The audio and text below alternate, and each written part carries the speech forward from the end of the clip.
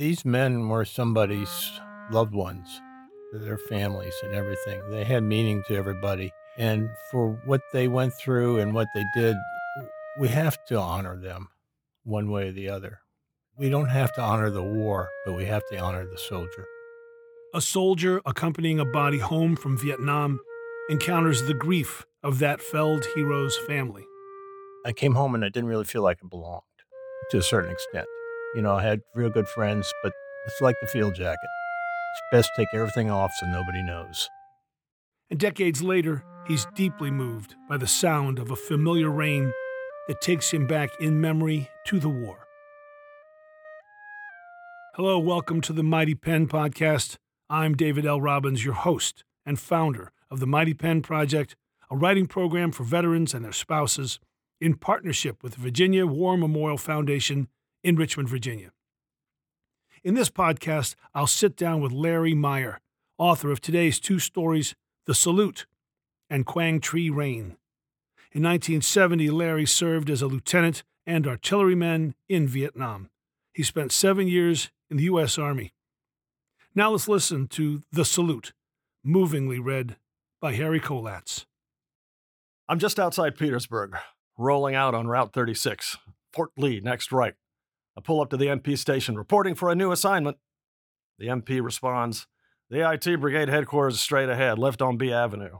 I show him my orders, and I'm politely redirected to Mifflin Hall, the post headquarters. Not sure why I'm here. A red leg with the fighting quartermaster corps? I guess it's a place to stick too many lieutenants promoted up. Fine. After a year in the jungle, put me behind a desk. I get my wish. I'm assigned to the Quartermaster's Brigade S3 shop, our section in charge of post-training operations, broken in with the Major's briefing on his self-importance. I'm grateful for the encouragement. Hope I can measure up to this world of experience. Glance at my new teammates, two smirking captains. Major Hornblower can bluster all he wants. Forget him. I'll follow the lead of these seasoned NAM vets.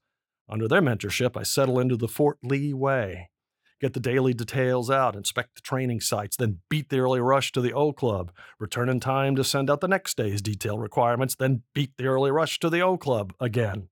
It's all fine at first, but not as expected. Hard getting used to the certainty that tomorrow's will all be the same. As much as I hate it, my thoughts lead me back to Charlie Battery.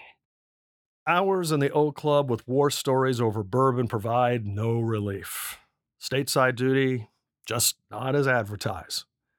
But one Army universal truth remains: there will always be other duties as assigned. It doesn't take long for my name to pop up on the post-duty rosters. Some are routine, such as languishing overnight in post HQ as OD. Others are a little more detailed, but I'm not given my first choice: Class 6 Inventory Officer. Why not? I could tell the difference between bourbon and vodka. Others are a mixed bag of don't volunteer for, such as Summary Court Martial Officer, Judge, Jury, and Hangman. So hard to have a soldier before you for the crime of not adjusting to coming home from NAM. But Casualty Assistance Officer? Never heard of it. Maybe a carry back to World War II days, delivering the feared telegram to the parents. CAO in today's Army lingo, assigned to assist the primary next of kin. Can't be more open-ended. No idea where this would lead me. I sign up. I'm assigned to a family who lost their 19-year-old son. He died after only 2 months in country as a rifleman. It's my first time accompanying the remains of a service member. The casket will arrive in Roanoke, the nearest airport, then be transported to the family near Grundy. With the flight scheduling from Vietnam, I have a couple of days in Roanoke to hit the VA and Social Security offices. The young man's draft and death notices have probably been the family's only contact with the military. I need to make it as smooth as possible, not burden them with, "I'll be back in a couple of days with more government paperwork." The plane arrives. A hushed crowd gathers. The honor guard from the local 1st Battalion, 116th Infantry transfers the flag-draped casket to the waiting hearse. The soldiers come to attention. The detail NCO renders honors. Now, the last leg of this soldier's return begins. Out of Roanoke on I-581 to I-81. I follow the hearse. The flag drapes the casket ahead. It just doesn't seem right. He shouldn't be coming home like this, not stuck in traffic. Quickly, we leave the melee of cars and trucks, headed south as those lush blue mountains begin to rise. On the other side of Blacksburg, US 460 turns into a tortuous mountain road through the heart of Appalachia. Bluefield, Tazewell, Richlands. The rugged mountains loom larger. The curves sharpen. Roads have been destroyed by overweight coal trucks. We roll past worn-out homes. Who lives here? To those in the flatlands, these folks must be nobodies, just folks sitting on the porch by a sleeping dog, picking at a banjo, passing around a jug. It doesn't matter if that's accurate or not, because I'm following the casket of a soldier from these parts. Our little convoy attracts onlookers as we pull into an Esso station in Grundy. Folks are not accustomed to seeing a hearse trailed by a black sedan with government tags. My greens stick out among the men in miners' overalls. Where are you heading? Bringing one of our boys home? After a brief exchange, I inquire, I'm looking for the Greater Grace Free Will Baptist Church on Hoot Owl Gap Road. Appreciative of the respect shown by everyone, we head into the heart of Buchanan County, over what some might call roads. It's easier to find potholes than patches of asphalt. No straight stretches here, only run-down homes with rusted cars in the yard. Just how do these folks make it day to day? Up ahead stands the church. Like so many found all over rural Virginia, it's a plain white wooden chapel with a steep roof and the ever-present cross. There to greet us is Preacher Johnson and a few men in those same overalls. After some getting to know you pleasantries, they help bear the casket into the church. As everyone starts to depart, I ask, is there a motel nearby? I could hit myself. How dumb is that? There's nothing nearby this place. Preacher Johnson replies, you're staying with us. Don't argue. It's getting dark and you'll never find your way out of here. I follow Preacher Johnson down the mountain to his home. Not sure what to expect. Doesn't take long. He has 2 kids running around wanting to play Army with my hat. It's okay. They can't hurt it. A stranger is a celebrity. Tell us all about Richmond. The preacher's wife pulls out all the stops for the meal, blessed eloquently by Preacher Johnson. Dinner and conversations are enjoyed by all, except for the rhubarb pudding. She apologizes for its shortcomings. All that changes after I mention my dad's rhubarb patch behind our garage. Later, sitting by the TV, there's a knock at the door. Preacher Johnson greets the visitor. Bobby, we were expecting you. The man who brought home your son is here. Bobby Anderson, in overalls, has come by to go over my pile of papers. Both of us wade through the stack. Please sign and date here. Now another signature here. What am I doing? Selling a piece of land? Buying his car? I can barely imagine how this father felt. Near the bottom of the heap came the application for a veteran's headstone. Bobby Anderson picks up the form. What does this here mean? Your son is entitled to a grave marker if you want one. Wheezing and coughing, he says, you mean like the one of them they got at Arlington? Much appreciated if you can. Know it would do wonders for his mother. Folks need to remember my Bobby Jr. Yes, sir. Be honored to do that. Bobby Anderson departs. I retrieve my hat once the kids are asleep. The preacher's wife brings out the lemonade. Glad you got to see Bobby. They're a real fine family. Hate seeing all this sorrow. Preacher Johnson joins in. Yes, my daddy baptized Bobby Jr., along with his 3 sisters. Eleanor, their mom, grew up here, buried her dad. The coal dust did him in. Looks like it will do the same to Bobby, too. With all this heartache, Jesus will have a special place for both of them. With curiosity, I ask, guess everyone grows up to be a miner? On went Preacher Johnson, not Bobby. He's from down in Bristol. Showed up after the war trying to find work. Hear tell he soldiered in the army like you. Some say France. Who knows? Can't get a word out of him. The one truth that could be said is he met the love of his life, Eleanor. Bobby's a hard-working man. Would do anything for her and the young'uns. Preacher Johnson's wife remarks, only makes your coming even harder. Bobby Jr. was his pride and joy. If not fishing, they were hunting. Had to. The only food on the table when the mine shuts down. What will they do now? The good life is Hard to come by around these parts, that's true enough. But didn't Bobby sign Bobby Jr.'s Army papers? What was he thinking? He'd be alive now. I comment, so sad. If only it could have turned out differently. Agreeing, Preacher Johnson adds, can't judge Bobby too harshly, though. Guess he wanted more for Bobby Jr. than he had. I can't help thinking that Bobby knew this day would come. The good Lord has plans for us, even if we don't know what they are. The next morning, Preacher Johnson and I meet the honor detail from Abingdon Reserve Center at the church. Along with Bobby Anderson, the funeral arrangements are formalized. Preacher Johnson laughs at my question. Yes, son, a Catholic is welcome. Jesus loves us all. Folks, in their best, file into the church to the song An Unclouded Day Where No Storm Clouds Rise. Preacher Johnson begins in earnest. Sunset is coming, but the sunrise we'll see. A chorus resounds of knowing amens.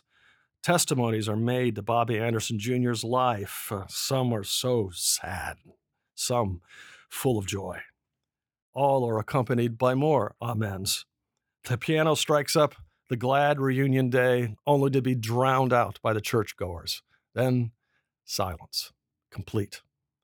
Only the sounds of the detail sergeant's muted commands. The honor guard moves forward in perfect concert. They carry the casket to the gravesite beside the church. A soldier's final rest. Preacher Johnson delivers the blessing, I will meet you in the morning. On command, 3 volleys are fired. Bobby Anderson flinches on each discharge. The cornet's taps brings tears to Eleanor Anderson. The detail removes the flag before lowering the casket. They fold it and give it to the honor guard sergeant, then to me. Receiving the flag, I present it to Eleanor Anderson. She cries uncontrollably. I start, on behalf of, she shouts, y'all killed my boy. Shrieking, she throws the flag to the ground. Y'all took my Bobby from me. I bend to pick up the flag. I tuck in the end and wipe away the dirt. I catch Bobby Anderson's gaze. He's standing by himself. I'm not sure what to expect. Would he also empty his wrath on me? Bobby Anderson steps up. So close. I hear him breathing, see his tears. He reaches to the flag in my hands. His fingers touch it. Then he takes the flag. He pulls it close to his chest, staring at it. He raises his eyes to mine and nods. I step back. I render and hold my salute. One soldier to another. We understand.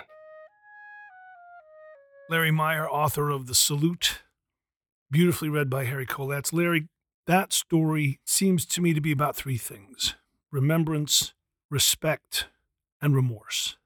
I'd like to take them in that order. Tell me, as a warrior of a complicated conflict, about remembrance, the importance to our country, our culture, and to our warriors. Well, I think it's something that you can't understand yourself. I think it's, you said I had to go and do my duty, and you went and you tried to do the best you could. I think that's the most that you need to be remembering soldiers for, is they did what was asked of them, and they tried to do it the best they could. You wrote 2 very powerful stories for the Mighty Pen. The Virginia War Memorial's mandate is remembrance. The importance to our society, to our culture, and our history of remembering warriors and conflict. It's not just stories of heroism, is it? And the importance of that. Give me your thoughts. You know, I got a friend, and they found a whole bunch of letters and everything for a Civil War soldier. I don't know where they found them, in the attic or someplace, but they did. They decided to publish them. You know, it's not really a great book. You know, it's okay. But what it is all the stories and concerns and everything of some private in the Army who was somebody's nobody in the Army, and how he was hungry and how he wanted to go home and how he missed his family and how he hated the weather. And I think that's the true story of soldiers and everything. You can read all you want about all these generals, you know, up and down the pike. They got everything about them. But the story of war is the private. And I think that's the big thing with remembrance. It's written in young people's blood Yeah. way too much. Thank you for that, Larry. Thank you. In the story, you wrote this powerful piece of dialogue where the father says to you, folks need to remember Bobby Jr. For yourself, the importance of remembrance of the dead of war. You have said to me personally how difficult it was for you to walk by the Vietnam Memorial. Talk about the difficulty of accepting the costs of war versus the necessity of it sometimes. When I was in Vietnam, you didn't think of the cost of war, i.e., the people around you were killed, because you had to put it away from yourself. You couldn't get emotional because other people were going to get killed when you got emotional. And so I think when I look at this story, it's more about going through that door and coming back and seeing the reality of life, that these men were somebody's loved ones, their families and everything. They had meaning to everybody. And for what they went through and what they did, we have to honor them one way or the other. We don't have to honor the war, but we have to honor the soldier. All right, Larry, we're at the Virginia War Memorial, a very large complex dedicated to one thing, and that's recording and commemorating stories of service. I want to ask you, having written two beautifully powerful stories, and now that you've heard them, the power of storytelling for a warrior, does it, I guess the only word I can ask is, does it help? I think so. I'm real personal about telling my stories over there. Matter of fact, the only thing my wife really knows is just little bits and pieces that I say here and there. But I think the power of these stories has been I can pass this on to my family. They know something about who I was and what happened. And I think maybe that's the thing with a lot of these stories that these people write. It's not so much to tell the world, but to tell the people around them and have something there that is concrete that can be passed on. And maybe the world will listen. Yeah, maybe they will. Last question for you, Larry, and thank you so much for coming in today. Let's talk about a happy topic. What's going on with you today? Well, I got a new job.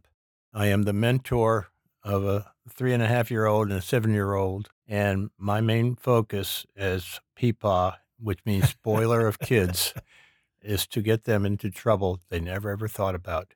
And ask their mom, I do a damn good job. I would expect nothing less. Now our second story, Quang Tree Rain. Again, read by Harry Kolatz. Then I'll talk more with author Larry Meyer. My day had finally come. Received orders. Leaving the battery and going home. Goodbye, Vietnam. But not before the Army could get their last shot at me. I'd spent days in a funky oak club in Da Nang drinking bourbon with an alcoholic dog whose name is as lost as my hours there. Then I heard, Meyer, report to the company for your boarding pass. Well, it's like a dream. I was getting on the Freedom Bird, going back to the world. Wow. The sensation when the plane lifted off and my body was no longer connected to the NAM couldn't be described simply because it was beyond my feeble ability to understand. As the world below changed from green to blue, it was time to revisit all the plans I had dreamed of for 12 months. I wasn't sure I could even do them all. Most likely not. But I did know for sure I would hit the road running, pick up where I had left off. Life wasn't going to be good, it was going to be great. But the sad truth is, you can't return to your past. Too much happened in between. I was not the same, and I didn't even know it. When I got home, my mom was the first to notice something was not right. She thought I would arrive, get out of the uniform, and be out the door. She asked, why don't you leave the house? Why don't you go out with your buddies? Of course, Mom didn't know it was safer to be hunkered down with Gentle Ben, the legendary rat of the DMZ. Mom questioned why I was staying up after the test pattern came on the TV. But Mom, I thought, I have to be up. The North Vietnamese night crew would be dropping in 122s soon, just like they did the previous nights. I felt I had not changed. Everything was the same. As time went on, I did get together with my best buddy, Doug. "Hey, Larry, great tan there. What you been doing?" Silence. Better not answer that one. Even so, what could I say? Or, once at a party, a champagne cork went off behind me. Great fun to see me jump. Great fun for everyone except for me. Yeah, I knew if you heard the whistling, your name wouldn't be on it, but better to not take any chances. Why was I having cold sweats while in Woody's and Tyson's Corner at Christmas? Guess it was tough enough to keep your eyes on a few villagers, but a crowded store? Can't do everything. But hearing others berate my service, that was the worst. I felt I did what was asked of me. I was not a hero by any means. I just did the best I could. I felt pride in that, but not everyone agreed. I was asked in the Cincinnati airport while in uniform, "How many babies did you kill?" And in a job interview, "We don't hire people with your skills." But to hear it from the people dearest to you? Now, that's another level. Dad and his Signal Corps general friend mocked my service by saying the soldiers in Nam didn't know how to fight. If it were World War II, it would have been different. How did they know? Neither ever felt a bullet go by them in any war. It just hurt. So, over time, I learned to stay under the radar. The possible exception was my old field jacket, stripped down to be as plain as possible. But, like Peter, I could not deny myself. It was who I was, plain and simple. The field jacket wanted its insignias back. Like the field jacket, the war was pushing back at me. Then something happened. Those many years of denial collapsed. Some 15 years after leaving Nam, my wife Vera and I were flipping through the channels from Moonlighting to Dynasty to whatever, trying to find something to waste our time on. Then we hit Channel 23, PBS, with a live forum at the University of Wisconsin. It was a roundtable of a bunch of vets who were talking about the war's impact on their daily lives. I don't know why, but I was drawn to it. These were regular folks, as far as I could tell. Nothing special. They acted like me. Not Rambo stuff, heading down to the local bar and going commando on everyone there. No, regular stuff. I wasn't even sure what that meant. Maybe it was living on the edge. Why gas up when the yellow light is not on? Maybe it was just being alert, like when I sit up against a wall in a restaurant so I could spot trouble. Maybe it was avoiding memories. I was so terrified to visit the wall that it took me several visits to walk past all those names in tears. But like everything on PBS, the program had an agenda, pushing the vet center.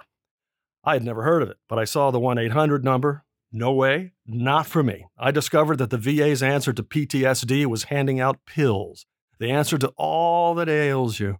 As could be expected, vets weren't going back. Maybe they found a nickel bag to be a better substitute. There was definitely less paperwork. So the VA began storefront counseling centers. On a lark, I called the Richmond Center on Franklin Street. I thought, why am I doing this? I was ready to hang up if anyone answered. What am I getting into? I made the call and stayed on the phone. "I'm Larry, and I'm a vet." That had a nice ring to it. On the other end was Gloria.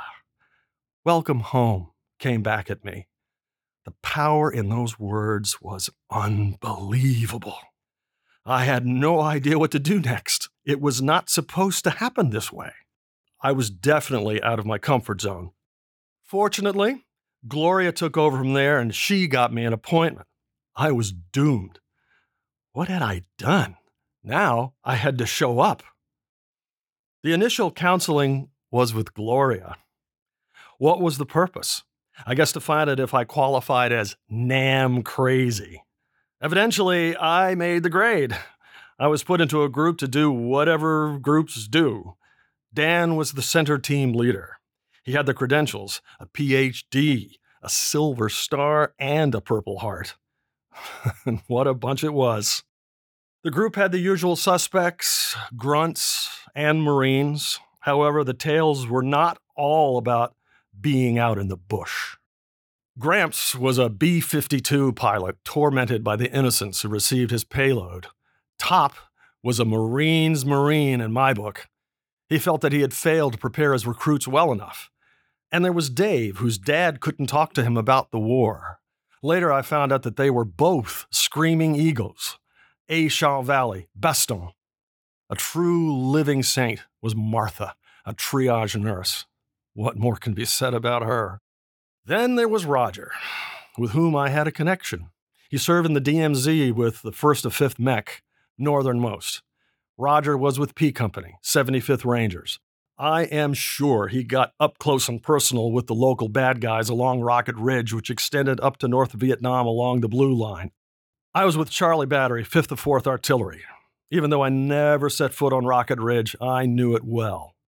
The NVA there delighted in putting as many 122 craters as possible inside the wire of Charlie 2, our home. To put it mildly, our group was not shy about talking about our experiences. Dan was the catalyst. Had a knack about letting us feel free to let it out, and we did, maybe sometimes to Dan's chagrin, but not all of us. Roger was like a clam, but we all knew he had stories. You could see it in his face. As silent as he was always there, even if he just sat there. I wished he could open up, but that was not happening. One dreary, overcast Saturday in February, I got a phone call out of the blue from Roger. I answered, "Hey, what's up?" He started babbling about this, about that, and a lot of nothing. My only thought was how to end the conversation. I just didn't have time. Why did he have to be bothering me? There are other guys he could have called. Then, looking out the kitchen window, I saw it. I was hard to make it out first, but there it was, a very fine mist. "Roger, is it the rain?" He sort of grunted. "Yeah." And the realization was there, why he called me. It was the Quang tree rain. This was not the hard monsoon I lived with as a FO in the 4th Infantry down south. No. This rain was worse than that. It went on for 2 or so months, from somewhere in December to February. Everything was damp. Poncho liners would stick to you when you tried to sleep. It was so bad, a few gun bunnies had Mama San and Cam Lo dry their jungle fatigues over water buffalo chips. That was true desperation. Yet, going out to the perimeter at night was the nightmare. We had to cross a tank trail churned into soup by the M48s. One wrong step and your boot would be sucked off. It was Quang Tree that taught us all about war. No more John Wayne stuff. Audie Murphy, forget it. This was the real deal. Kill or be killed. Survive at all costs. If you thought about yourself only, you would never make it home. Surviving was all about working for each other. War is the ultimate team game. The irony was that before going to NAM, some kids couldn't drink from the same water fountain in Roanoke as I. We learned to share canteens. Skin color didn't matter if we were to watch each other's back. Still, we weren't that good looking after each other. We failed. Once at Langvay, a howitzer blew up. It was bad powder, as I understood it. The breech block went through the floor of the cab. It was buried deep into the ground. The round never left the tube. The 3 gunners vanished without a trace. Almost. I heard, "LT, what do I do with this?" In his hand was part of a jawbone. There were 3 guys, and all I got was this. But it was the Holy Grail. The difference between KIA and MIA. We failed them. We didn't live up to our part of the deal. I couldn't change that. We said, "Don't mean nothing." But we didn't fail that last request. They did go home. Roger called several more times. Unknowingly, we started to open up, both of us.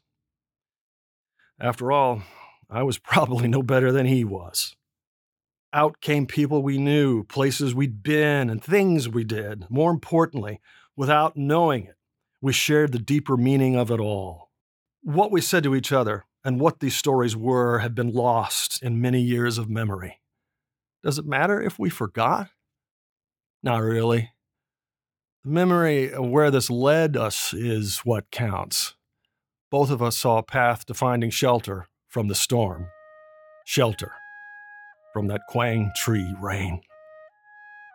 We're joined in the studio with Larry Meyer, my friend from the Mighty Pen Project. Larry, the author of Quang Tree Rain and The Salute. Larry, let's talk about Quang Tree Rain, the story we just heard first.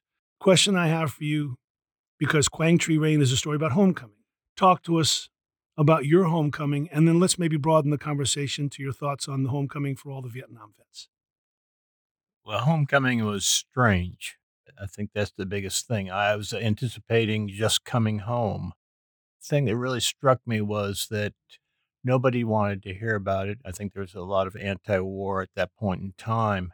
The response in the media and everything, in a lot of respects, was a lot of this Rambo and everybody going crazy. And I don't think that was really the average vet. When I heard that program at the University of Wisconsin, they were just regular guys trying to get by in life. They weren't running around wild, trying to adjust to why something would irritate them or why they would get emotional about something. Look, we all know returning veterans got a raw deal. We also know that the reporting on the war, as it can be, was pretty breathless. Yeah. But your own personal homecoming was what was described so poignantly in Quang Tree. Tell me about the rain. How did that trigger? Well, the rain, like I said in the story, it went on for several months. Why it triggered me that day, I don't know, because my whole focus was trying to get Roger off the phone. But out there, I looked at it, and I guess what I heard in Roger was somebody that I knew and I could trust. He'd been on the same ground that I'd been on. This is somebody that would understand, yeah, I know what this rain means. I think that's where the trigger really hit me, was that connection with Roger. Where did it go from there? Was that the beginning point of your healing? I think that was the beginning point. Afterwards, I found out that I had a knack for meeting with middle school and high school kids. And how I got involved in that, I'm not too sure. It was to the extent that one time we met with a group from our church, youth group, and we went to see Platoon. And with me was a infantry captain and a naval chaplain who was with the Marines. And what came out of that was hearing kids ask questions. Now they always pop in that one there and say, "How does it feel like to kill?" And Mm. I don't want anyone to get near that question, but they would ask questions that they were interested in, and that was the first time anybody was really interested in what I went through. Mm. And to me, that was unbelievable. Talk to me about writing Quang Tree Rain for the Mighty Pen. How did it feel once that was on? Yeah, you captured that genie between the four corners of a page. How did that feel? It was my story. It was me. I don't like to talk about a lot of war stuff. I don't like to talk about running around the woods tossing grenades and things like that. But this was the story that really hit me coming home. I came home and I didn't really feel like I belonged to a certain extent. I had real good friends, but it's like the field jacket. It's best to take everything off so nobody knows.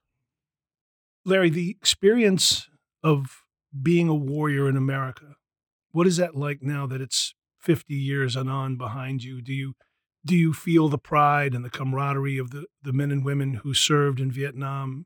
You guys greet each other, or is there still some kind of Quang Tree rain falling somewhere?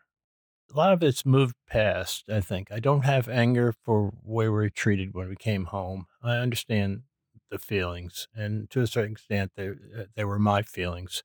But one thing I really feel important, anytime I see a vet that has a hat on, Vietnam hat or something, I always go up to him and greet him and say, "Hey, who are you with?" Mhm. It might be only about a 5-minute conversation, 10. I mean, I actually got into a series. I see him all the time, and I think he was the only guy in the whole United States Army that would eat and enjoy ham and eggs in a sea ration can. That's kind of my mission. I feel good about that. I feel like, yeah, it says something about them and let them be able to say something about themselves. Well, you wrote a powerful story.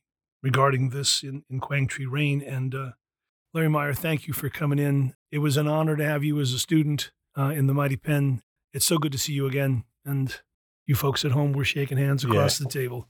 And I've really appreciated everything that I've learned and the memories and the people I met with the Mighty Penn. It's been a real honor to be able to be in that group. Thank you, Larry. Thank you.